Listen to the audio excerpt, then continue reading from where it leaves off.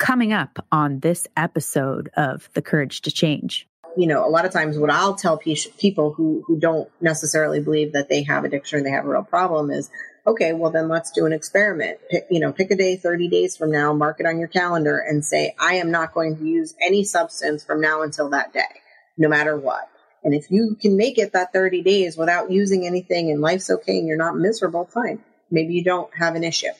If you find yourself making an excuse, oh, I forgot about my niece's wedding was this month, or, oh, I forgot we were having some people over for a barbecue, so I had a couple of beers or whatever. Like if there's an excuse anywhere in that 30 days to use some sort of substance, I think it's worth looking at that this may be true substance use, or at least the start of a substance use problem.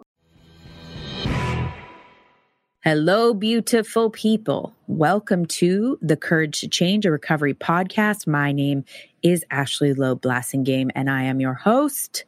Today on Ask the Expert, we have Dr. Nicole Laber. Dr. Nicole Laber is an addiction specialist who attended and graduated medical school in Erie, Pennsylvania at the Lake Erie College of Osteopathic Medicine. Following graduation and residency, she completed a fellowship in addiction medicine through Geisinger in northeastern Pennsylvania. She currently serves as the medical director at 180, a treatment center that offers inpatient and outpatient chemical dependency and behavioral health services in Worcester, Ohio. She's also the director of the Addiction Medicine Fellowship for SUMA, the medical director for Interval Brotherhood Home, and the medical director for Esper Treatment Center in Erie, Pennsylvania. Dr. Laber spends time educating healthcare professionals, churches, schools, and community members on the disease of addiction and works to remove the stigma surrounding addiction. In 2019, she published a best-selling book titled The Addictaholic Deconstructed, an irreverently quick and dirty education by a doctor who says fuck a lot. This was such a fun episode for me. Dr. Laber, sober since 2005, former heroin addict, was using into year 3 of medical school, got sober, and has been on a mission and has a passion for recovery and eliminating stigma and increasing education around the topic, which all those things I am passionate about and absolutely love. Nicole and I related on so many different levels, but, mommy wine culture, which I thought was interesting that mommy wine culture, this is something that it affects her as well, that, it's strong enough to reach even an addiction specialist doctor. We also talked about things like length of stay in treatment, what the definition of addiction is, how we can do fMRI scans on the brain, how chronic stress looks like addiction on scans in the brain. So many different really, really amazing nuggets of wisdom and resources. I was just blown away by her experience, including her experience as the wife of an addict who relapsed and died of an overdose. Her late husband battled addiction and lost that battle. So Nicole has been on almost every side of this fight. And it was just really great to talk to her about it. And I hope that you get as much out of it as I did. Lots of information. And to further that information, please check out her book on Amazon, The Addictaholic Deconstructed, an irreverently quick and dirty education by a doctor who says fuck a lot. All right, episode 115. Let's do this.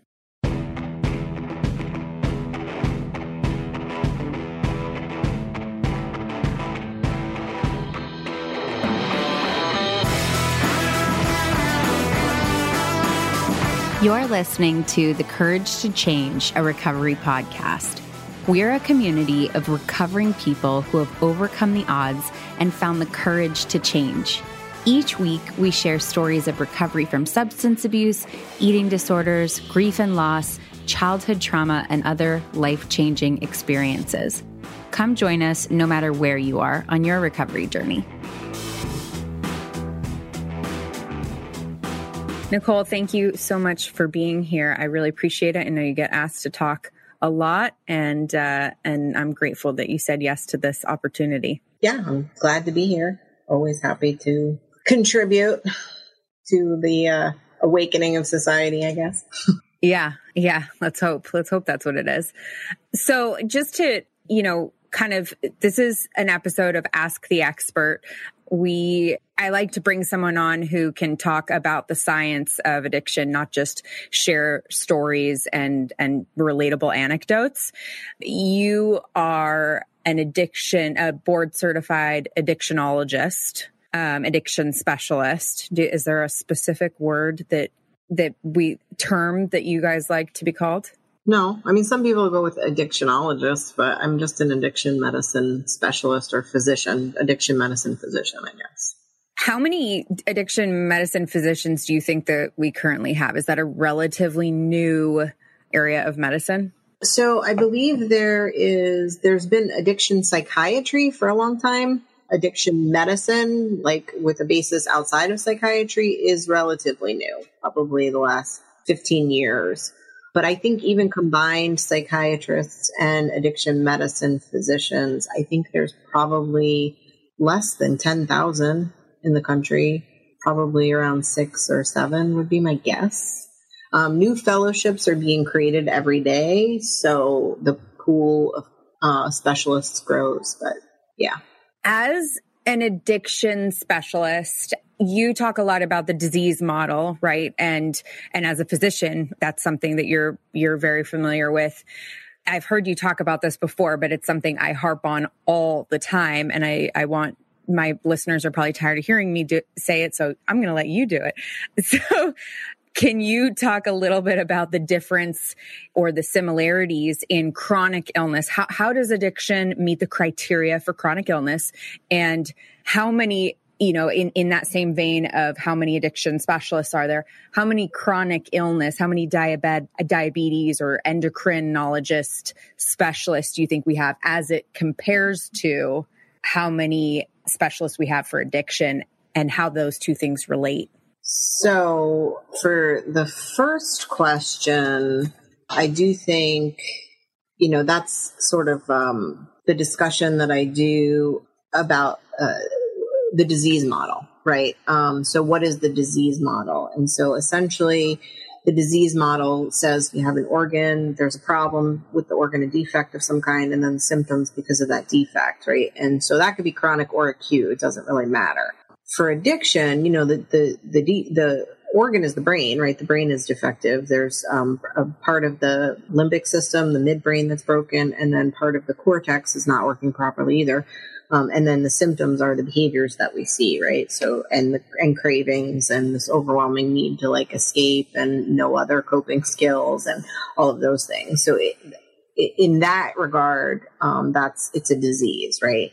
The chronicity of it simply is that once these changes occur in your brain, they are going to consistently be there, although they can be modified according to what you're doing, right? Just like any other chronic disease. So in acute phase or acute on chronic phase, meaning your addiction is active, but you've actually had some time, clean time, basically, time away from using, you can very quickly go back into active addiction, right? So it's this chronic timeline.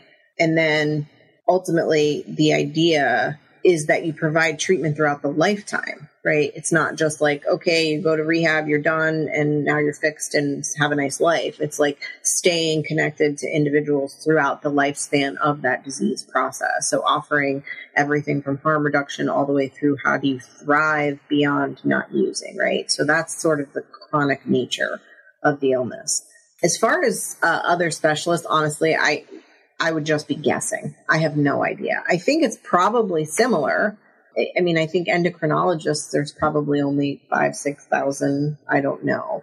But I also don't know what the comparison of diabetics to addicts is. I don't know how many people with addiction versus how many people with diabetes or other endocrine disorders. So anybody who knows me will tell you that statistics, I just make them up. I don't ever look. I don't know. Numbers, I hate them. So I just make shit up that sounds good, but I have no idea. So I looked this up. I was actually looking this up as for something that isn't totally related, but it said, I looked, the CDC is showing that in 2018-19 that about 93,000 people died of overdoses in America. And it was for diabetes, it was like 120,000. So diabetes and addiction were, and that's overdoses. That's not, alcohol related car crashes or cocaine related heart attacks or whatever it is. Right. So, those numbers are probably comparable, if not addiction, like, somewhere related being much higher. And I just thought that was really interesting. I hear, you're someone who's in recovery, a person in recovery a long time. You got sober in 2005. Yeah. Is that right? Right. Okay. And I got sober in 2006. And I have heard many times this confusion about how is it a chronic illness like diabetes that when the person is making the decision to put the substance in their body, which causes the addiction, right? And what I always say is that that's the same thing that happens with diabetes. And the relapse rates are around the same. Why is it that we are able to have such a different perspective as a country of chronic disease as it relates to diabetes and have such heavy judgment on addiction? Do you have thoughts on why we can't see the similarities, and I say we as like the general population or even maybe the medical community? Why can't we understand and see the similarities between so many of the things that we're doing and substance use disorder? There are so many aspects to that question. So, I think first of all, when we're talking about something like diabetes, number one, type 1 versus type 2, they both fall on the timeline of chronicity and they both are diseases. Obviously, type 2 has more of a choice element for some people, excessive use of sugar and excessive caloric excess, people gain weight and then they're more likely to have diabetes. So there's some relatability there. But I also think you can do some blood work on somebody and say, you have diabetes and here is a medicine that takes care of it. And in America, at least, that's sort of the defining characteristic of our healthcare system, right? Let's throw some fucking medication at something and hope it fixes it. Or let's design a medication to fix every problem. And so because that exists, partly I think people are more inclined to look at that as, oh yeah, that's a disease. You can't help it. Also, you can measure, it's measurable, right? You can measure it. And it's not measured by behavior. So, people who are, let's say, type 2 diabetic, let's say for an individual, it is almost entirely self-induced. They've just eaten themselves into this metabolic state. Even for that person, they're not stealing from their loved ones in order to support their sugar habit. Now I think that there is some things that we could look at and say hey, the cost on the healthcare system of this person, if they're on Medicaid or, the burden on the healthcare system of this person repeatedly being in the hospital and stuff. I do think there is some effect on society, but we don't look at it the same way as an individual stealing your bank card to support the habit. So I think there's that behavioral piece that people really struggle with. And then I think the other aspect is this. Everybody eats sugar, right? And most people acknowledge that they like sugar, and maybe more so than they should. So I can relate to you, the diabetic, right? And on the flip side, most everybody, other than certain religious groups, has made the choice to use alcohol at some point, right? They've had one drink at some point in their life. And many have used a substance, right? Whether marijuana or cocaine or something one or two times. So essentially, without knowing what your genetic profile is and without knowing that one-time use is going to trigger your addictive gene or not, everyone has made the same choice as an addict or an alcoholic. But there's almost this sense of sort of moral superiority, I drank and was able to maintain a normal life and it didn't affect my family, right? With sort of the blinders on to not have that same ability to look at somebody and go, well, I can eat sugar and I don't have to have diabetes and wind up in the hospital every day. Like, and so where does that come from? And I don't know, other than I think that we're probably engaging in those behaviors for different reasons, right? So we eat sugar, we eat food to live. Obviously, we don't need as much sugar as we eat to live, but in general, we associate food with life sustaining efforts. Whereas using a substance is more of a coping skill or a socialization skill. And so for somebody to look at their use of a substance, alcohol generally, and say, well, but I don't need this to live. And so I don't want to acknowledge that it really could ever be a problem, because then why am I doing it really? Right. Like, nobody needs to drink. So, well, they need to drink. They just don't need to drink alcohol. Yes. Nobody needs to drink alcohol. Correct. So, yeah. What about the brain scans that can show a biological change?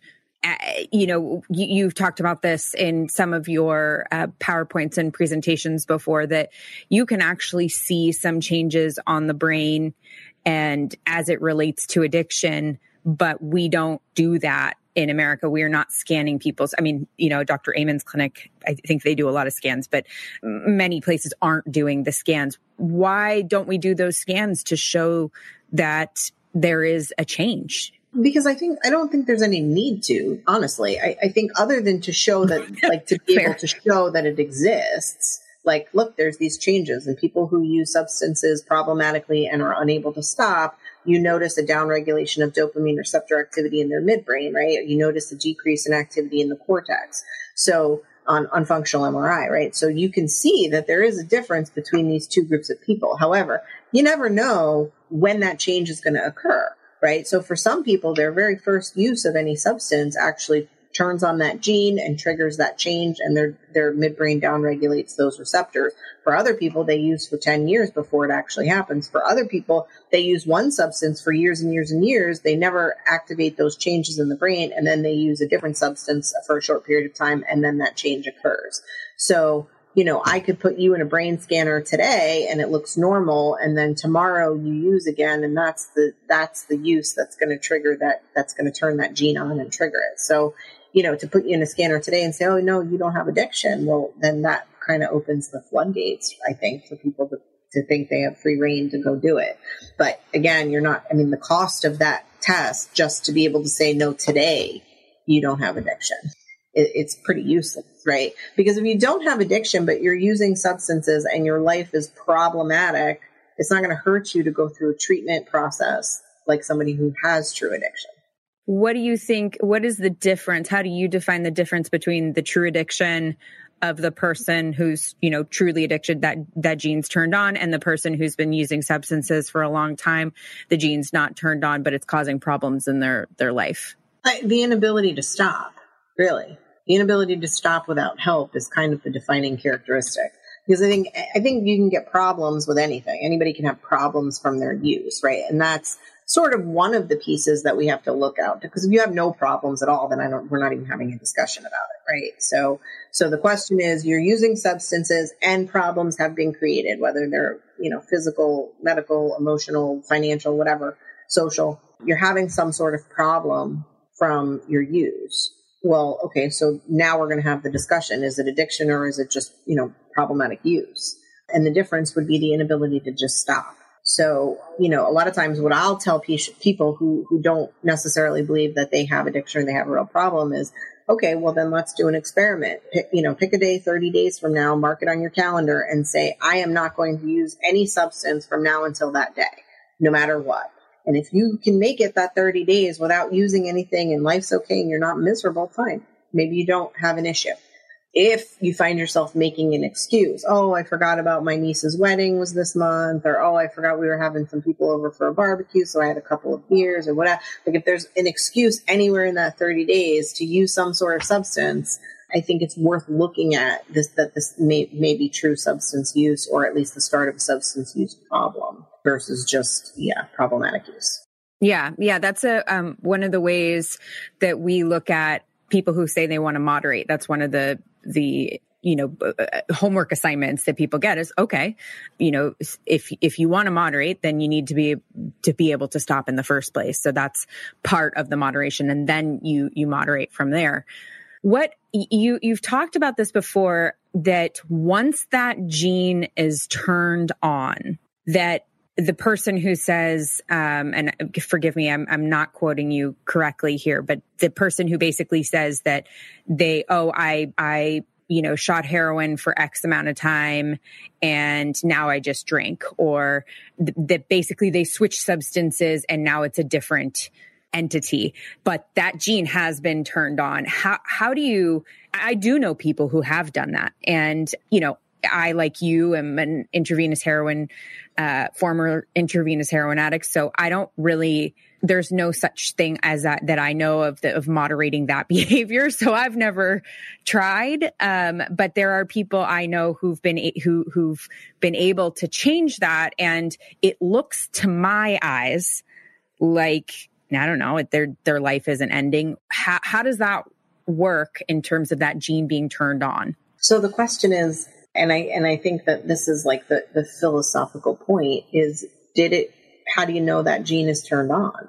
Right. So they could have used, heroin for years and years, had problems, and then switched over to alcohol or marijuana, say, for example, and they are successfully using that substance without any problems in their life for years. Well, again, I might argue that I'm not convinced that gene was turned on.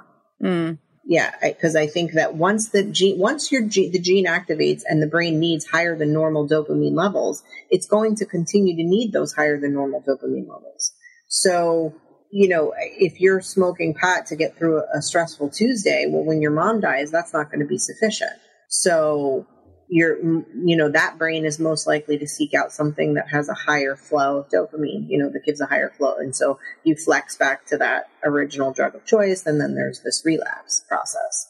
I also know people who will tell me, I was addicted to meth, but I stopped using meth, and, I occasionally have a drink, and I occasionally smoke pot, and I occasionally take a Klonopin for my anxiety. And I've never abused those things and haven't gone back to meth.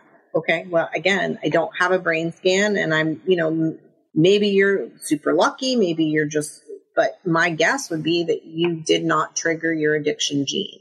But I think people have this idea that, like, just because you use this substance and get arrested and even need a physical detox or something, that you automatically qualify as having these changes, in the brain. Like, you could smoke cigarettes, cough all the time, and feel like you're wheezing. But if we do a pulmonary function test, you don't have COPD, you don't have emphysema, right? You maybe have the starting stages of it, or, your smoking is like tarring up your airways, but you don't actually have that disease. You may sound like it and look like it, but you don't. So, right. Yeah. So it's tough to know, but for me, when I talk to people, I started going to treatment very young, and I seemed to have problems with many substances. And one of the things that in my life, it has come down to, I got sober at 19, and at this stage in the game, when there's new substances, or when I wonder about, is it circumstantial? Was it, things that honestly are probably laughable for me to even wonder. But when those thoughts do come to mind, what I would say is, like, it's not worth testing the theory, because if I'm wrong, I am the fentanyl overdose. I am and my children are, a statistic, and I'm a statistic, and all that. So if I'm wrong, it's disastrous, right? So to me, testing those waters is not worth it. I know a lot of people, I've been in 12-step programs for, actually more than the amount of time I've been sober. And I have seen a lot of people who went out and tried that experiment and said, I did the meth. I had a friend who did meth for a long time. She went out, tried to drink again, ended up a quadriplegic at 23. And I remember watching that going, yeah, but I mean, how do you find, those are the things we don't know. Some people do make it work. When you work with substance use disorder patients, when they have those questions for you, like, how do I know? How do I make that decision to know whether or not it's turned on or not? How do you talk to people about the curiosity and making those types of decisions, when you don't have that fMRI? So similar to what you said, I mean, truly, like, if I told you that eating, chocolate had a 80% chance of going back out and using heroin, what is the benefit you get from that chocolate? And is that benefit worth the potential risk, right? But the biggest problem is that we live in a society that does not regard sacrifice and sort of like right. thinking ahead as a valuable tool, right? We're this instant gratification and I want what I want kind of society. So I mean, it's a struggle no matter what. It's a struggle in all aspects, not even just addiction, like all people, like a quick and probably terrible example that I use all the time though, like, is my husband is not in addiction. Doesn't have addiction. He's a normal person. Occasionally he drinks alcohol or whatever. Let's say he goes out and has 1 or 2 beers and he's still under the legal limit, right? But he's driving home and he gets, rear-ended by someone else and the cops come and they do a breathalyzer and he's under the legal limit, but they note that he has alcohol in his breath or he admitted to drinking 1 beer. Well, that person that hit him is a 19-year-old who has a lawyer for a father. They read the police report and they decide, oh no, we're going to sue. Right. So they decide to sue saying, no, it was his fault. He was clearly impaired, even though he was, under the legal limit. And then they also find out that he's married to a physician. And so now they want to sue for, more because they believe that I have a bunch of money that I don't have. Right. And so now your decision to have 1 or 2 beers while out and then drive affects me and all the things that I've worked for. So what I need is for you to make the sacrifice to either not drink while you're out or make sure that you have a ride or something else, that's going to ensure that doesn't happen to affect me. Like it requires that sacrifice. And that's kind of how I view, substances. Because I have the same thoughts. I mean, I got sober at 25. I'm 42 now. There are lots of times, and our whole society is so fixated on wine for some reason. Like every woman over the age of 35 apparently is supposed to be like a wine connoisseur, like rosé all day, right? Like t-shirts and everything promote wine use. And so there's a part of me that is like, oh yeah, I could probably drink a glass of wine. But yes, having been in the rooms of 12-step groups for so long and having seen so many people believe that they could handle it. Yes, in my heart, I believe I could have a glass of wine and be fine. I believe I could have 2 and be fine. I believe probably I could drink successfully. But what is the benefit of that 1 or 2 glasses of wine that makes it worth potentially ruining my whole life and everything that I've worked for? It just doesn't exist, right? Like nothing exists that would make it worth it for me to give everything that I've obtained and achieved in this sober life worth giving up. So that's where it is. But I think that it is really a struggle for newcomers, for people early in sobriety, because they haven't gained that much from sobriety. So it's not like the fear of losing, but again, it's just like, well, so then it's more about like, is it worth getting the life back that you had?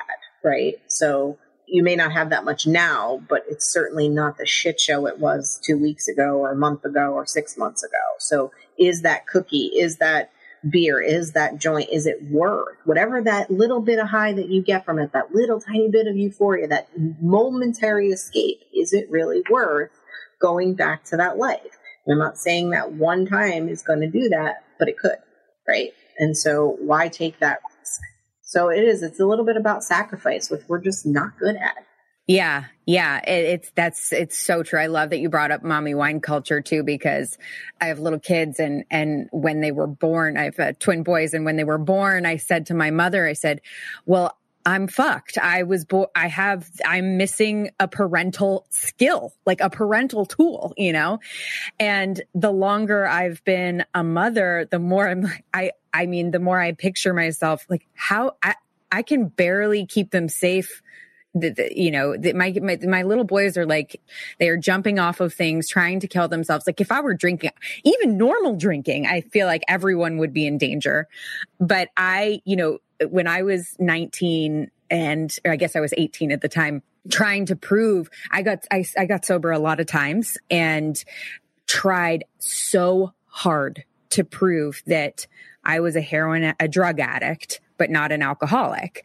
And there are lots of reasons why that's really silly in my story, but I really was like, I'm 16, I'm 15, I'm 17, this cannot be the end of my drinking.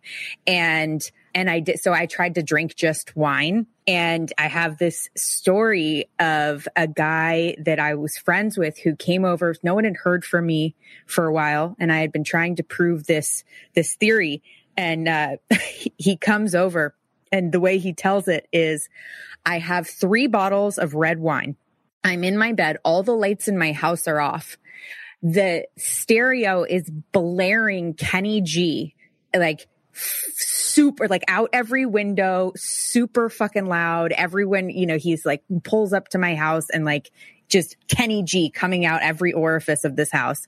And I am crying with all the lights off and 3 bottles of wine, drinking the bottles of wine at 18 years old. And so I have to like think of, and like, wow, I really like, there is no circumstance under which I can like rosé all day for me is just, it's still like, how did I come across Kenny G? Like somehow I really wanted to get in the mood for like crying wine user.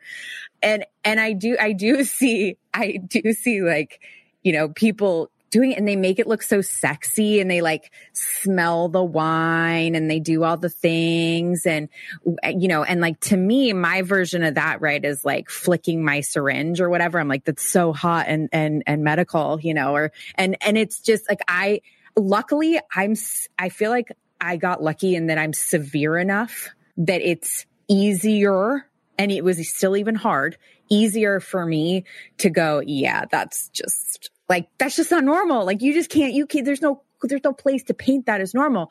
The people I really feel for, and that you probably spend a decent amount of time with, the ones who have their shit together, and like alcohol is clearly a problem, but they still have the house, the car, the family. And that to me looks so confusing. I mean, and interestingly, when I heard your story, you didn't stop using heroin till year 3 of medical school, right? You 2 or 3 of medical school? Yeah. I mean, I went to UCLA sober. I went to college sober and struggled to like, show up on time and all the things. So that to me, I mean, you were using heroin, but had it been alcohol, everyone would have said, yeah, you're stressed, you're in medical school, right? I mean, I'm sure you saw that with other people. Sure. Yep. So do you still have that same conversation of what's it worth, or how much do you care? Or how do you have the conversation about addiction? Or do you take addiction out of the conversation and just say, we're trying to solve these problems you're having? I think what it comes like, so I'm always hesitant telling my story, because a lot of times, yes, it almost, and if I really go back and go into it, like I actually started doing better in college and better in medical school when I ramped up my drug use, because again, I think it quieted all the crazy demons in my head. Right. Right. But I'm not trying to like glorify the use of it. So, I try to use some caution, but I always, like, did I get through the first 2.5 years of medical school while actively using substances pretty heavily? Yeah, I did. But did I do it well? No, and so like, and I sort of like, walked around with this badge of like, the old joke, or like, what do you call the person who graduates last in medical school? Doctor. You know what I mean? Like, Doctor. who cares what your grades are? Yep. Like, who cares how well you do, as long as you get the bare minimum done? Because that's who you want treating your fucking illnesses, right? The person who did the bare fucking minimum. So, but like, yeah, so for me, when I'm talking to some of these people that are sort of functional, like, number one, you're sitting in front of me because obviously there's been some sort of issue, right? Because people out there doing great are not coming to my office and meeting with me, right? So there's been some sort of dysfunction. So the question, yes, has to be like, what is it worth to you? Like, do you really like the way your life is going? In which case, please continue what you're doing. And we'll just wait and see. If it doesn't get any worse and you're happy living at this level, then great. That's your life. It's not my job to make you want a different life. But if you're here because you don't love the way that your life is going, and I'm pointing out this one thing as something you could remove from your life that would cause it to get better, I'm almost 100% certain, then that's really up to them to sort of take and consider, right? Because for me, I believe that I got through a bunch of stuff using substances. And I think about, wow, how well would I have fucking done if I wasn't using? Like, I could have been amazing. I could be a neurosurgeon right now, like if I had really, honestly, I probably could be a neurosurgeon right now if I really wanted to be. But no, you were doing downers. Yeah, I was doing everything. I was doing whatever you had. Downers were definitely the drug of choice. We were like, yeah, whatever. But yeah, I just think what would I have accomplished if I was like not trying to just get through the bare minimum? So same thing for these people. Like, well, you have a great job and you have a great family. You still have your house and your car. Like, what do you want to? If you in a perfect world, you could have whatever you want right now, whatever career, whatever family, live wherever you want. What would it be? If it's better than what you have right now, well, then why don't we eliminate one of these things, the one thing we know that holds people back, and see what happens?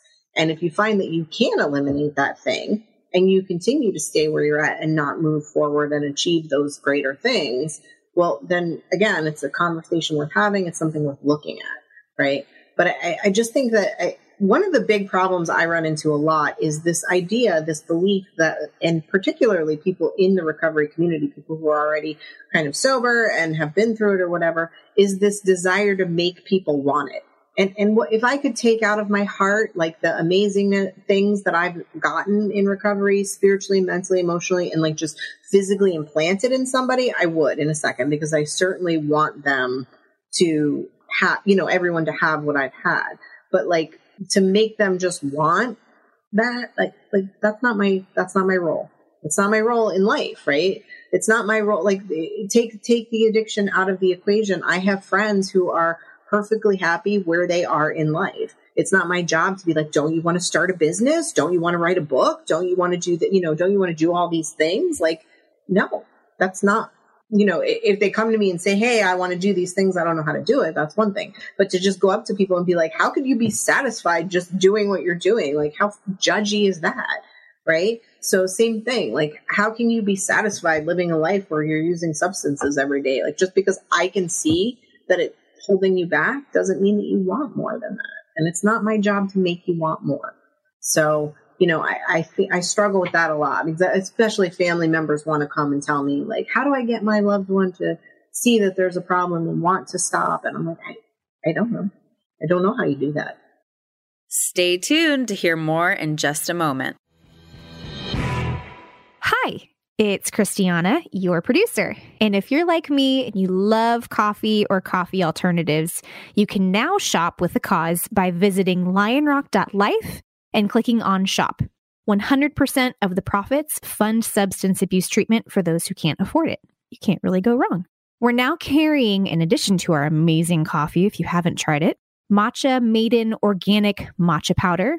Love me some green tea. Golden grind turmeric latte blend, and prana chai original blend. So we've got something for everyone.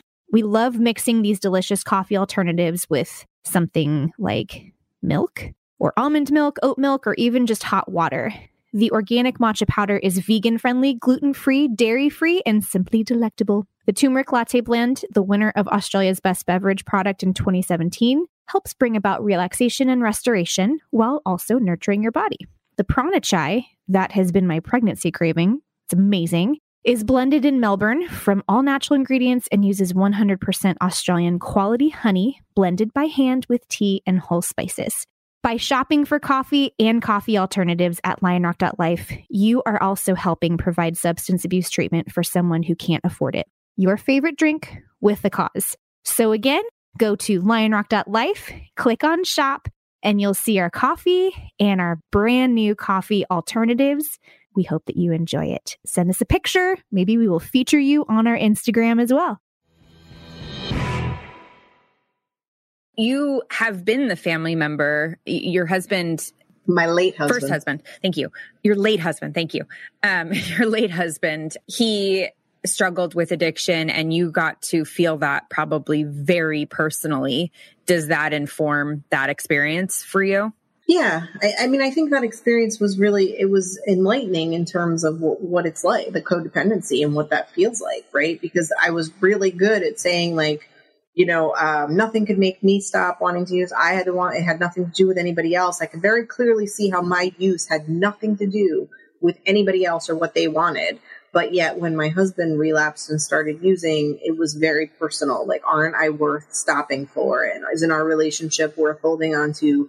Why are drugs more important? Like, intellectually I knew, and emotionally I had been in that place, but being in a sober place, it was really hard to understand.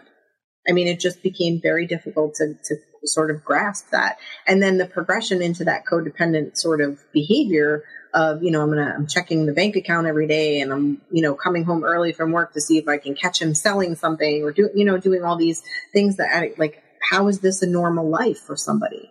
And like, when you're in it, of course, it's just slowly progressed to that point. So you're kind of like, I know this is not right, but it doesn't seem as dysfunctional as somebody standing outside of it, looking at it going, what the fuck are you doing?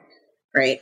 So, I mean, that was really, really hard. And then, the universe always intervenes, like when you're not doing the things that you should do. And so he wound up having to go to jail for a little while, and that kind of took him out of the picture. And that sort of put me in this position of, what do I do now? And so that's when I really started going. I actually started going to Al-Anon 12-step meetings, because there's not enough 12-step fucking meetings in my life. And, and really working on that part. Right.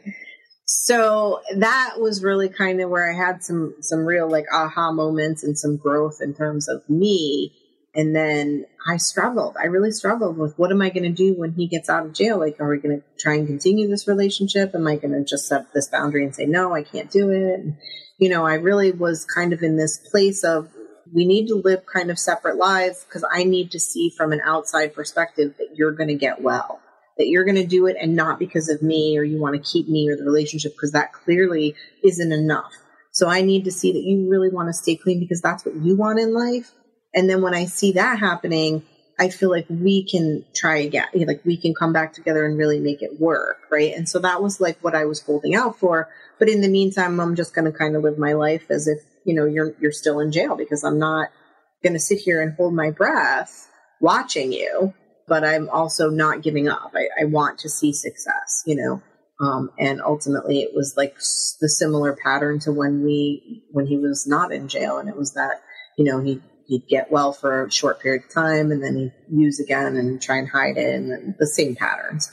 And then when I got the call from his mom that he had overdosed, there was none of that like relief that I probably would have felt if I was stuck in that that codependent relationship, right? Because it was so chaotic that I think that if that had happened when we were together, there would have been like a microsecond of this, like, oh my God, it's finally over, and then I'd feel like a fucking piece of shit for the rest of my life for even having that thought or feeling. But because the universe had intervened and we were in the sort of situation we were in, when I got that call, it was nothing but devastating. There was no like relief to that. And so I just was able to just grieve about it and feel the loss, and again, I was already in a better place because I was trying to really work on myself from that perspective. So if it wasn't for that, I mean, I don't know what would have happened. But yeah, I definitely get what that's like. Like, you just love the person so much. You want them to be better, not just for you, but for themselves. And there's nothing you can do. There's nothing you can do to make them want it. I did interventions for a while, and I, drug and alcohol counselor, and I have, went to lots of treatment centers and have my own experience. And when I talk to families, I always say, look, I'm going to give you what I know to be the helpful advice that you need and that you're looking for. And I'm also going to tell you in that same breath that I would have as much trouble doing what I'm saying if it were my family member as you are. And I always try to acknowledge that, because, and people always say to me, Nicole, my husband is in recovery and 18 years. And, so I have these two little boys who have two parents who, the genetics and the whole thing. And it scares me to death. And people always say to me, but you'll be prepared. You'll know what to do. And I always laugh. I say, are you kidding me? I will be the best absolute best Al-Anon. Everything I know will go out the window. I will be on the corner with those kids trying to talk the drug dealers into giving them, like, is it clean? I'll have my purity test strips out there on the it'll be as bad, if not worse, because I know what happens. And it's just not, it feels so different when you can have all this knowledge and it just doesn't inoculate you from the feeling of loving someone so much that you want to save them. And I people don't believe me when I say that about our kids, but I'm like, I'm not, that doesn't make me feel any better that I know about addiction. And frankly, I don't know how you feel having been sober almost 2 decades, but I feel like the drug world has changed so much that even now, whatever I did know doesn't feel that current. Yeah. I mean, I don't know. I'm pretty cynical, and I feel like, I don't know, maybe it was the work around my late husband or whatever, but I have really strong boundaries. And I'm not saying, like, I'm not criticizing any parent ever for, enabling, which I don't even really like as a term. I think just, loving your kid the best that you can however you can is the right thing to do.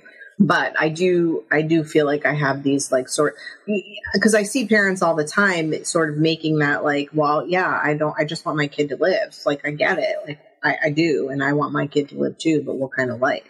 Right. Because I also don't feel like I was living any kind of life.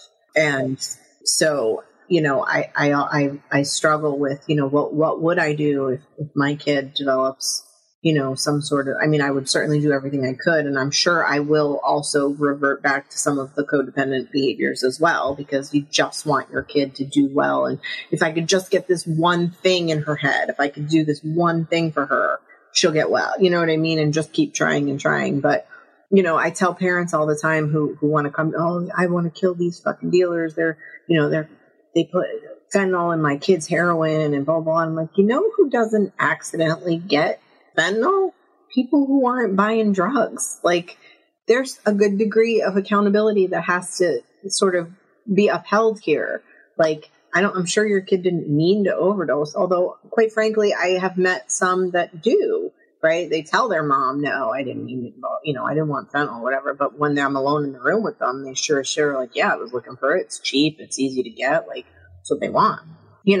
So, I mean, there's some of that, but I do struggle with seeing a lot of parents sort of putting the blame everywhere else and saying, oh, not that what my kid's doing right is right, blah, blah, blah. I'm like, yeah, but your kid would not have encountered all of these other people and issues if they themselves were not looking or living in that world. Right. So I feel like I would probably hold my kid to that level of accountability. Like, you don't want to get ripped off, don't fucking hang out with people who will rip you off, but I agree. Like, I do see that very slow trickle into, like, it doesn't matter what I know. It's my kid and I want her to live no matter what. So yeah, it's tough.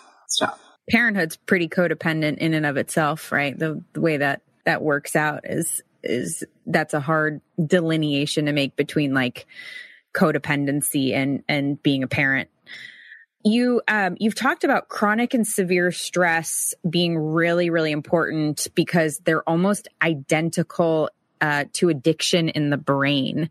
I find this to be really interesting, especially as someone who's sober a long time, because when I'm in periods of chronic stress these days, my addiction goes to sugar and food. And so I find it's still there, right? I'm still dealing with it, just in a different area. How how anhedonia, that pleasure deafness, comes into play. Can you talk a little bit about stress looking identical to addiction in the brain? Well, when people experience chronic and severe stress, and generally we're talking about trauma, but really any significant stressful event, can, in some individuals, and again, there's always a genetic component, but in certain individuals that will cause the downregulation of dopamine receptors in the midbrain, which is the exact same thing happens when you use substances repeatedly or highly rewarding substances. So for the traumatized individual, with the genetic predisposition, their brain needs more dopamine to feel normal than somebody without that trauma. And that's the same thing that happens with chronic and repeated use of substances when someone actually has addiction, when they qualify to have the disease. That's the change in the brain that we're talking about. That same change happens with severe trauma in certain individuals. And so again, the substances are going to be the only thing that make that person feel normal. And so then they'll reach for substances to sort of feel normal, which will further traumatize them because, living a life of addiction in and of itself is pretty traumatic. So it just becomes like a big vicious cycle of dopamine frenzy. Like you need it, you need it, you need it. And the only way to get it is from the substances, which then make you need it, need it, need it. And so you just go round and round, re-traumatizing and then, changing the brain, recalibrating the brain. So they are very, very similar. And then I think to some lesser degree, the stress that we experience, and then, reach for other things, that coping skill has more to do actually with glutamate and the triggers, like people, places, and things. So as soon as the brain realizes that food, sugar, sex, whatever, provides some level of higher than normal dopamine, it remembers that as a coping skill versus like picking up the phone and calling somebody or whatever. And it's easy and quick and readily accessible and not causing problems. And so the brain, not causing visible immediate problems. So the brain will reach for that coping skill over and over, anything that gives it sort of a relief from distress in any way. So, and again, it'll depend. I mean, most people do get a good rush of dopamine from sugar, nothing close to drugs, obviously. Like you're not going to sell your ass at a truck stop for a ho-ho. But I mean, but you might sacrifice, like, oh, I have this goal of losing weight, or I want to get my diabetes under control, or I want to control my hypertension. I'm going to throw that goal out the window to eat this, whatever processed piece of garbage that looks delicious in this moment. Right. And that's sort of like a miniaturized version of addiction. Like, okay, I'm willing to throw out what's important to me and lose sight of my goal in order to have this instant gratification right now.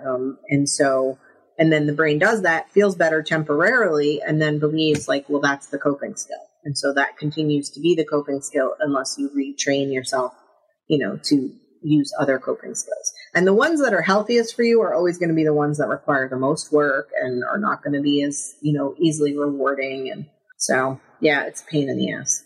The glutamate is the neurotransmitter to memory, and that's part of why it's related to remembering that thing gives you more dopamine than the average coping skill, right? Yes. Glutamate is like, I always say it's like the executive assistant to dopamine. So like every time dopamine comes out in large amounts, glutamate's right there like, oh, what just happened? Let's write this down and keep a file of this event. And so it has all these files that the court reporter. This guy, yeah. Everything associated with that dopamine gets written down and put in a file. That's glutamate. Yeah. I know these aren't the same things, but I know you can take glutathione. I know there's things in that you can take different vitamins and supplements. Is there a glutamate supplement? No, and there will be no need because it's the most abundant neurochemical in your brain. So you don't need any more glutamate. Is it? Okay. Yeah. The issue with most things is that it's really hard to get exogenous outside neurotransmitters into the brain. Like it's hard to get them to cross the blood-brain barrier. And then even if they do manage to cross that barrier, it's really hard to get them to specify a certain area in the brain, right? Because there are certain, like Parkinson's, for example, where there's a lack of dopamine and that's what causes like all of the symptoms. And there are some replacement drugs. There are some drugs that give dopamine to the brain. So the question people ask, well, why can't we take these anti-Parkinson drugs to treat addiction? And the answer is because that dopamine does not get into the area where the addiction happens. We just can't seem to get it to target to that area. So yeah, the brain's complicated. So yeah, good luck. Perfect. With the downregulation in dopamine and the brain needing more dopamine than the average brain, right? I'm of course thinking of all the things that my friends and I and my husband jumping out of planes and bungee jumping and, swimming with sharks and all the things that we have done and frankly have, tried to have done well into sobriety to try to get that extra dopamine. Is there a way to fix asking for a friend? Is there a way to increase the amount of dopamine in the brain or retrain so that our brains don't need quite as much? Or is that kind of something we're a brain state that we're living with, in perpetuity, for lack of a better term? Everybody has like a natural threshold. Everybody has a place where their dopamine level has to exceed in order for them to feel good and normal, and I think that I do think that there's a good amount of study on like risk-taking genes. There are certain people that have those, and we need those people because they're the ones that are going to help us during the apocalypse, continue to stay alive as a species. But, and so I think that if you have those genes that, you're always going to require sort of a higher level of endorphins and risk in order to sort of achieve those dopamine levels. I think for most people finding like a purpose in life and really like trying to achieve a life outside of self and being of service, like that will always, I think, dump enough dopamine in someone's brain to sort of help them navigate life and feel good. But it's really, no, not everybody's going to be like Mother Teresa. It's just not possible, so, but I do think that people who really like, people who sort of love their work or the thing that they spend the most time doing, if they really, really just, it doesn't feel like work at all, you'll need fewer and fewer sort of bigger moments and distractions and things to sort of achieve those feelings because they're pretty satisfied in their day to day. Whereas, if people are just like, okay, I'm doing my job, I'm happy, things are okay, but there's still something missing. I'm still seeking, and for me, like I would say that not necessarily I don't have probably the risk taker gene, but maybe I have a novelty seeking gene. And I'm always seeking novelty. And so like people are always like, oh, what's your, oh, what are you doing now? Like, oh, you're writing a book. You're going to get your black belt. You're going to get another degree and do all these things. I'm like, I don't do these things because I'm like this amazingly ambitious person. I do these things because I novelty seek. And if I don't have a goal that I'm constantly trying to work toward, then I start to sort of fall backward and feel restless and irritable and don't know what I'm doing. So I constantly need a goal that I'm working towards in order to feel normal. So that's where my dopamine comes from, is that novelty of a new goal, trying to achieve the next thing, whatever it is. And I try and be realistic now at this point in my life, but that's always where it's at for me. Yeah. I think I have the novelty gene more than I have the risk taking gene, but the novelty has sometimes shown up in the risk taking. Question for you about what can we do? And it sounds like you have you're a mom, and as parents, how can we support the children who have genetic predispositions, right? We don't know if they have the gene per se, but I'm pretty sure mine do. But what can we do as we watch our children grow up, or parents who are seeing, teenagers or whatever, seeing the signs that we see that are related to things that we know are, that kind of dis-ease, that not feeling like you're born with your skin too tight, all the things that we kind of talk about. What hypersensitivity emotionally, as a specialist, something I always am thinking about, okay, yes, we have these things we're doing to respond, to treat. What can we do to prevent? How do we prevent? And even if it doesn't stop them from being addicts, how do we help them do things that when it happens, they get to where it saves their life, or we get to where they need to be faster coping skills? So, educate, right? There's a lot of people really, especially people that get sober before they have kids or when their kids are really young, have this sort of tendency to be like, I don't want my kids to ever know, what that was like. They don't want to talk about it. And no, that's the opposite.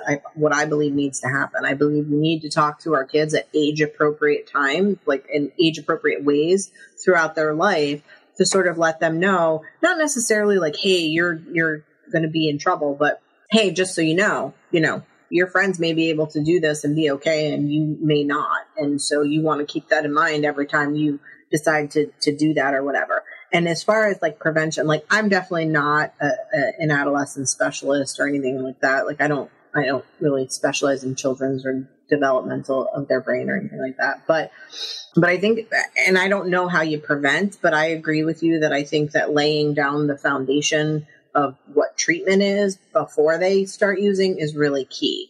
And so I'm always open to and listening for ideas for basically taking what we do in treatment, which is like teaching people how to find themselves and their, the character, work through your character defects, look at what your coping skills are.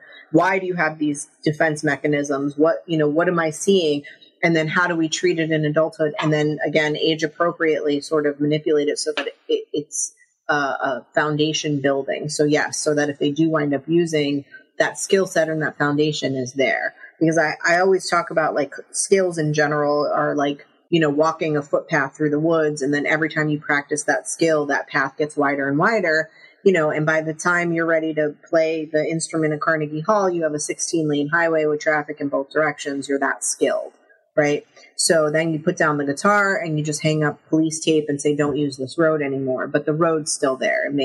Infrastructure gets weaker, you get potholes, whatever. But eventually, if you pick back up that guitar, you rebuild that road. It's a lot easier than the initial, place. So same thing, coping skills, stress relieving skills, self-awareness skills, all of those self-soothing skills, all of those things are skills. So teaching kids how to do those things really early on to lay down that road work so that even if they do wind up picking up, substances at some point and hanging that police tape over that skill set, it's still there. The foundation's still there. So it may be easier for them to transition back into using those skills versus having to totally teach them from the ground up, which is a lot harder. Yeah. I like that. I like that a lot. I want to use your definition or a definition of addiction. I think this is a really important thing because people will ask this a lot. Definition of addiction is a dysregulation of the midbrain dopamine, the pleasure system, due to unmanaged stress, resulting in symptoms of decreased function, specifically loss of control, craving, and persistent drug use despite negative consequences. If you have those three things together, that is really falls into the definition of addiction. The definition of addiction, now the definition of treatment, and you talked about the resources available. This is really interesting. I heard one of your interviews and you were talking about the resources available to healthcare professionals. And funny, my response to the person asking you this was, I think they said, like, can you tell us how it's different from general population? And I thought, well, it's worse in some ways because there's a lot more hanging over your head. Like in my head, I'm going, it's not as good. It's not as, there's these things involved because of my working with doctors who are trying to get sober and there's so much on the line. You had a really great perspective on it, and your perspective, which included the length of time that you're given, is something I talk about ad nauseum about why 30, 60, 90 is simply insufficient as it relates to the problem that we're dealing with. And so when we just talked about the definition of addiction. Can you tell me about what your definition of adequate treatment looks like and why healthcare providers get that and general population might not? So, adequate treatment is however long it takes for a person to develop the appropriate amount of coping skills and to get enough practice in that they can utilize those coping skills in times of stress or triggers or whatever, right? As well as allowing the brain to sort of re-regulate and only require a normal amount of dopamine, which could be anywhere from 90 days to 2 years, depending on what your skill building is. The issue with healthcare providers, physicians specifically, is there are several layers to it. Number one, most of them are not getting into treatment because they're ready, because they're like, hey, my life's a shit show, I'm ready to get treatment. Most of them are going into treatment because they got caught, right? And so similar to the people, to non-healthcare providers that maybe get caught and are in drug court or in the criminal justice system, if you are not arriving at the place where you feel enough is enough, it doesn't matter what the consequences that someone else imposes on you. you are not at the place where enough is enough, right? So they're not done yet. They're not done using yet. And they're just angry and resentful that someone caught them. Now they can say all the right things, right? But the fact is, subconsciously, the brain is not ready to stop. So what happens is that these people get caught, they get put in treatment, and then you add into that the compounding factor that most healthcare professionals do have some significant character defects in terms of ego, like huge egos. They're very knowledgeable and difficult to sort of get some humble pie going. When you bring those in, that confounds the whole treatment process and makes it a lot more difficult. However, because they have licenses and possibly hundreds of thousands of dollars of school loans and their family structure and their job structure, these huge things, their egos are tied to their profession, right? As physicians, our egos are so tied to what we do. Like ask, oh, hi, who are you? Oh, I'm a doc. You know what I mean? Like that's part of their identity. So the fear of taking that away, is enough to compel them to become compliant. And I think what the research on this population has shown is that it takes about 5 years for somebody who was taken out of their active use when they were not ready and sort of sunk into recovery world and just absolutely buried in recovery.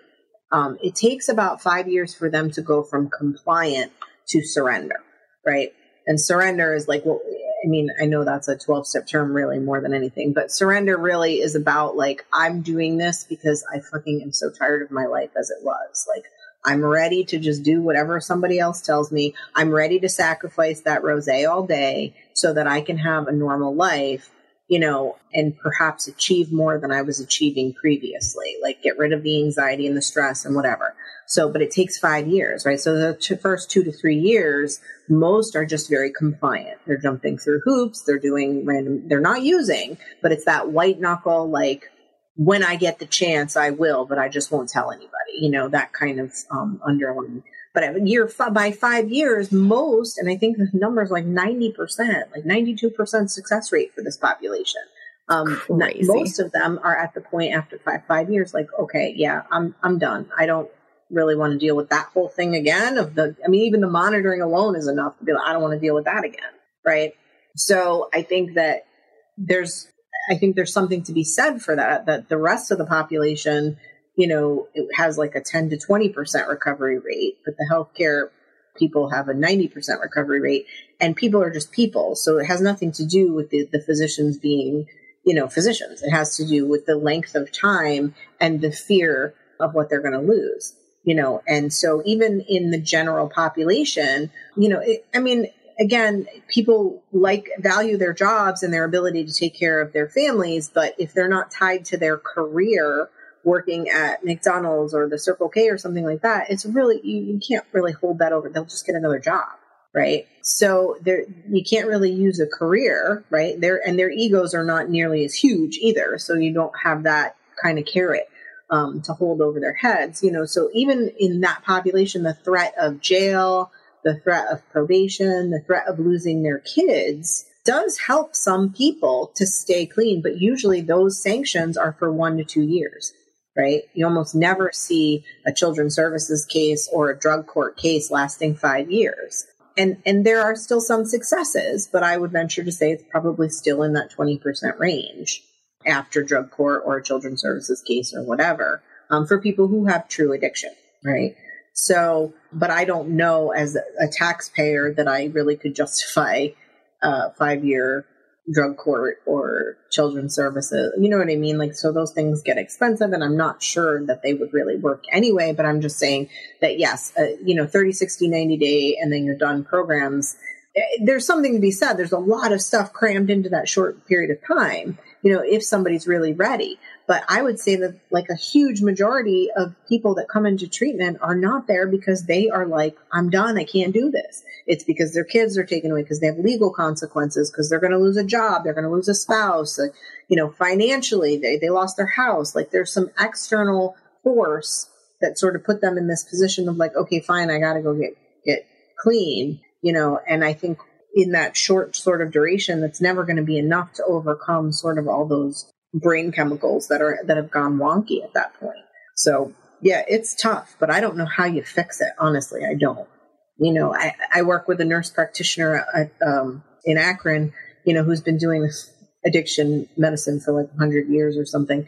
And she'll talk all the time about the 80s, the good old 80s, when you could put people in treatment for 6 months, 8 months, 9 months, and that people did a lot better with that. But the problem is our treatment wasn't as good in the 80s. So you got the length of stay, the insurance would cover a length of stay, but the treatment wasn't as good. Now the treatment is better, but we can't get the length of stay. Nobody will give us the length of stay. So it's really just kind of a shitty situation. Obviously, our healthcare system needs work too, in order to make that work. So yeah, I'm always harping on that length of stay is really one of the biggest indicators of success.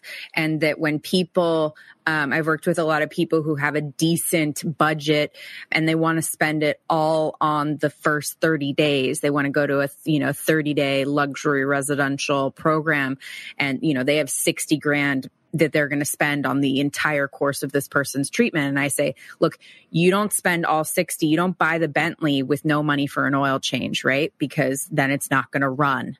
So, we need to think about this as it relates to 60 grand is the total amount of money or whatever the total, that I'm just throwing that number out there, but the total amount of money you're going to use. And we're not going to spend it all upfront on those 30 days because the longer the more aftercare, the more support, monitoring, the longer you do this, the better the chance the outcomes are going to be. And outcomes include the ability to come back to recovery after a relapse. It doesn't, it's not just like never slips up, but also the ability to get back into recovery after a relapse, which is, an important part of the conversation of what recovery might look like after treatment.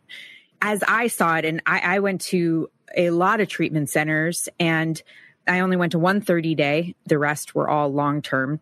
And I have zero recollection of the first 30 days of any program I was in unless I was already sober.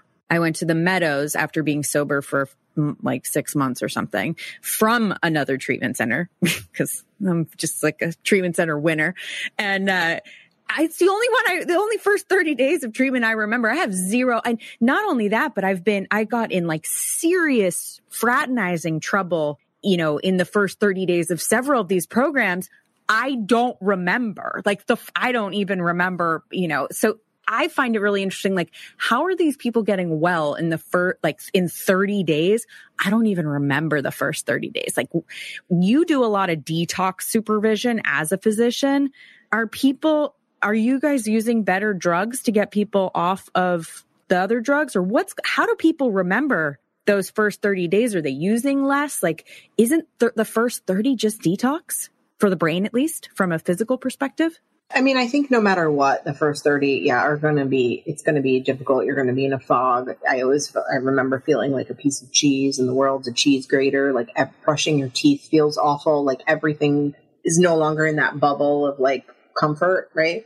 So, I mean, I think that's no matter what. But no, I don't think that. I think, the initial week of detox is really just getting the chemicals out of the system. You do see people clear. I mean, you do see a difference between day 1 and day 7 in terms of their ability to think. But yes, they still do struggle. In every place that I work, every treatment center that I work at, has some sort of like continuum, and I think of addiction treatment and the disease, the chronicity. I think of it like a bookshelf. And like you have the bookends and then the middle, and you can kind of read through any of those volumes at any time. So, and at one end is the harm reduction. Like the goal is just to not die. And so, if that's your goal, then we need to support that as well. So if you want to keep using a ton of other substances, but not the one that's going to kill you, and we can support that and needle exchange and fentanyl testing strips and all the things, fine. Then that's your goal. That's what we support. And on the other end, the other bookend is sort of that thrive beyond use, right? Like, so you're done using, you're done with the bulk of all of the skill building. So now what do you want to do with your life? Find your purpose, use your purpose, get to the place where your daily life living is giving you fulfillment, right? So that's that. And then everything in the middle sort of is that treatment. And yeah, I think your whole life, you're kind of somewhere in that spectrum if you have the disease. And so like everywhere I work sort of has bits and pieces of that whole middle section for the most part, the treatment aspects. And basically it's just a matter of sort of, meeting people where they're at and trying to figure out where to best fit them in a way that they can integrate the things that they're going to get into their current life system, right? So it's not a perfect system, and I don't think it ever could be, really, because again, while I was in residential treatment for 72 days or something like that, and then did outpatient for a year, and then individual for a year. It was ongoing. I think that for me, that 72 days was sufficient. That was what I needed, and that's what I got. And, I think that at that point I had gotten everything out of it that I possibly could. And that was sort of how they made the determination, right? Because for physicians, it doesn't matter if your insurance doesn't pay, you got to pay. So, it's not about the money. Oh, your insurance cut you off, so we're kicking you out. It's like, no, we think you've gotten everything out of this that you're going to get out of it. And I think that will vary from person to person, depending on where they are in the process, but I don't think we're ever going to be really great at, individualizing everything for everyone, because I just think everybody is too different. I also, medication, I use medication all the time. I use medication assisted treatment, right? There are also some aspects where I work, where I use medication as treatment, right? So it's more harm reduction. There's no none of that middle volumes of books associated, but I'll give you medication to keep you alive. And if you feel ready at some point to engage in the growing of life, then we'll do that. But mostly I do medication assisted treatment, right? And so again, I look at the people that come into residential, they fresh out of detox, they walk in the door and they're like, when do I get to be on medicine? When do I get this medicine? It's like, well, I'm not trying to deny anybody the ability to get, it's evidence-based, the gold standard, blah, blah, blah, whatever. I get it. And I use it all the time. But you just walked into the door of treatment. You're in a safe place. Your roommate's not actively using where you're going to overdose. You've got some time to sort of work on skills. Let's do that. Let's work on some skills, because right now you're making choices from a not so healthy place. So let's try and get a little bit healthier before we make choices. And I think that if we start including patients in that process a little bit more, like down the road, that we'd be better off, instead of this sort of cookie cutter, here's your 30-day program, 60-day program, 90-day program. Like, okay, your head's cleared a little bit. You seem more reasonable. You seem to have more insight. You're really participating in these group therapies. You're really engaged in your discharge planning and what you're going to do next. So let's start talking about what you think your treatment should look like at this point. But in the beginning, no, you don't really get a say, and, because you're just not making good choices. So I think really looking individually makes a difference. Not making good choices is like, that could have been my memoir title. You have this opportunity, I'll call it opportunity, where you are both a person in recovery, very engaged in the recovery world, but also a medical professional, a physician. And I'm wondering, what is it that you think will break the stigma, or help, I shouldn't say break, but help to break the stigma and push progress around addiction in the medical community, from your perspective, of course? I think so. I mean, education is important. And I do feel like that helps, because I've seen it in my own communities. Like, I have seen where I've gone and done multiple lectures and talks with the healthcare professionals and the allied professionals in my communities, and their practices have changed because of it. And so I've seen that. So just some education really is very helpful, because they're not getting very much of it. But I think the next step is really to integrate. I think we need to start integrating treatment. Like, we're saying, hey, addiction is a disease just like diabetes, but we're going to put the treatment for it over here, and we're going to have the treatment for all the other diseases over here. And so finding a way to integrate the two. So things like moving the detox units into hospitals, into medical surgical hospitals. And yes, it's a separate unit because there are certain things that have to happen. Or if it's not a unit, then there's different rules for the people there for detox. But it's integrated. It's the same. You're getting treated on a medical floor in a hospital, just like somebody who's getting treated for other high blood pressure, out of control, diabetes, whatever. Right. And then I think the same thing, like having maybe intensive outpatient programming and counseling happening at primary care offices, or having primary care providers in the facilities where, intensive outpatient is happening, that people can come to even if they don't have addiction. So having a primary care office in the building where treatment is happening, but it's open to the public, having a residential treatment, having sober houses integrated into the society, not like one section of town, like, oh, these are all the sober houses, or this is an apartment building for sober people. That's a disaster waiting to happen. But taking these out, like in Worcester, I know where I am at 180, 180 has, I think, 8 sober houses, and they are just like throughout the community, just in, just regular houses. And we keep small numbers of people, 3 people, 4 people in the houses, but they're just part of the community. So it's not like, we're not putting like a scarlet letter over their door. And I think that that's probably going to be the best way to sort of destigmatize it, is like, call it a disease, treat it like a disease.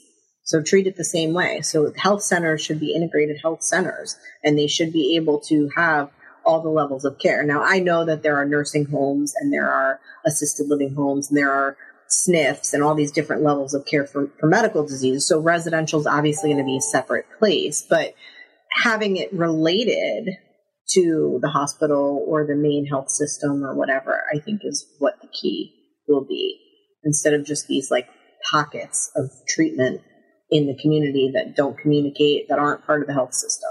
I think that'll be the best way. I like that. I like that a lot. Feels doable too, which is always a helpful thing.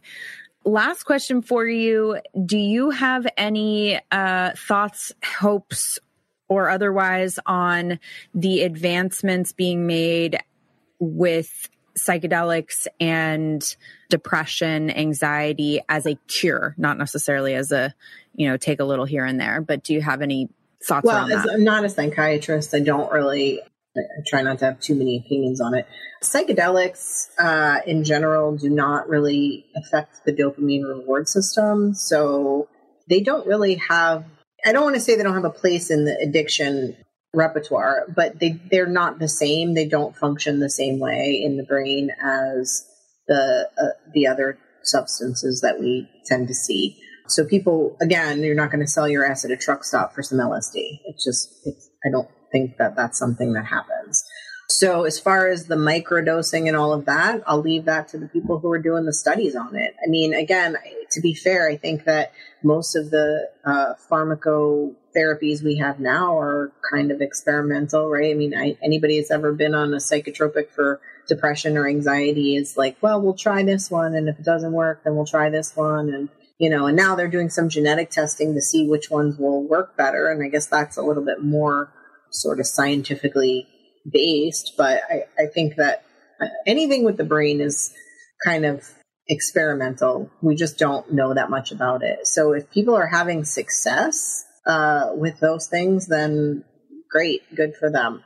I don't begrudge anyone feeling better if they don't feel well or right or normal. Like I would not want to hinder somebody feeling normal or well just because they're using something that previously was seen as sort of bad or dangerous or addictive or whatever. So makes sense.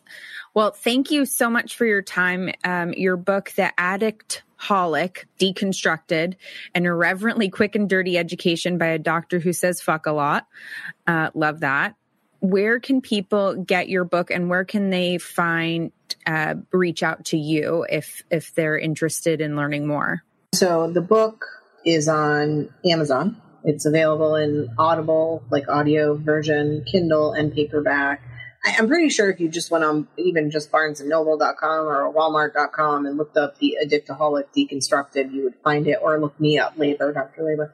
And then, my email is theaddictsdoc@gmail.com. So TheAddictsDoc@gmail.com. But I'm also on Facebook. I'm Nicole Labor, the Addiction Assassin on Facebook.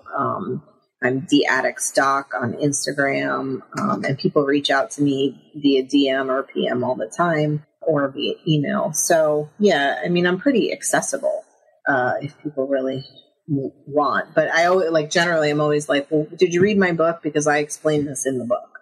So, that's generally going to be my first, and that was the reason I wrote the book, right? Is because I get asked the same question so often. So I'm going to just read the book and that will help you. So yeah, that's available. I also always have copies on me and in my office that if people want to physically come and see me in Worcester, I have them. Awesome. Well, I really appreciate your time and you answering all of my questions. And I know you talk about this stuff a lot, and I just think it's super important and helpful. And I love that you are able to cross the divide between, physician and addict, and we need more and more people. I know a lot of physicians who are in recovery who don't talk about it. And so I appreciate that you talk about it. So thank you very, very much for being here. Appreciate it. Thank you for having me. This podcast is sponsored by lionrock.life.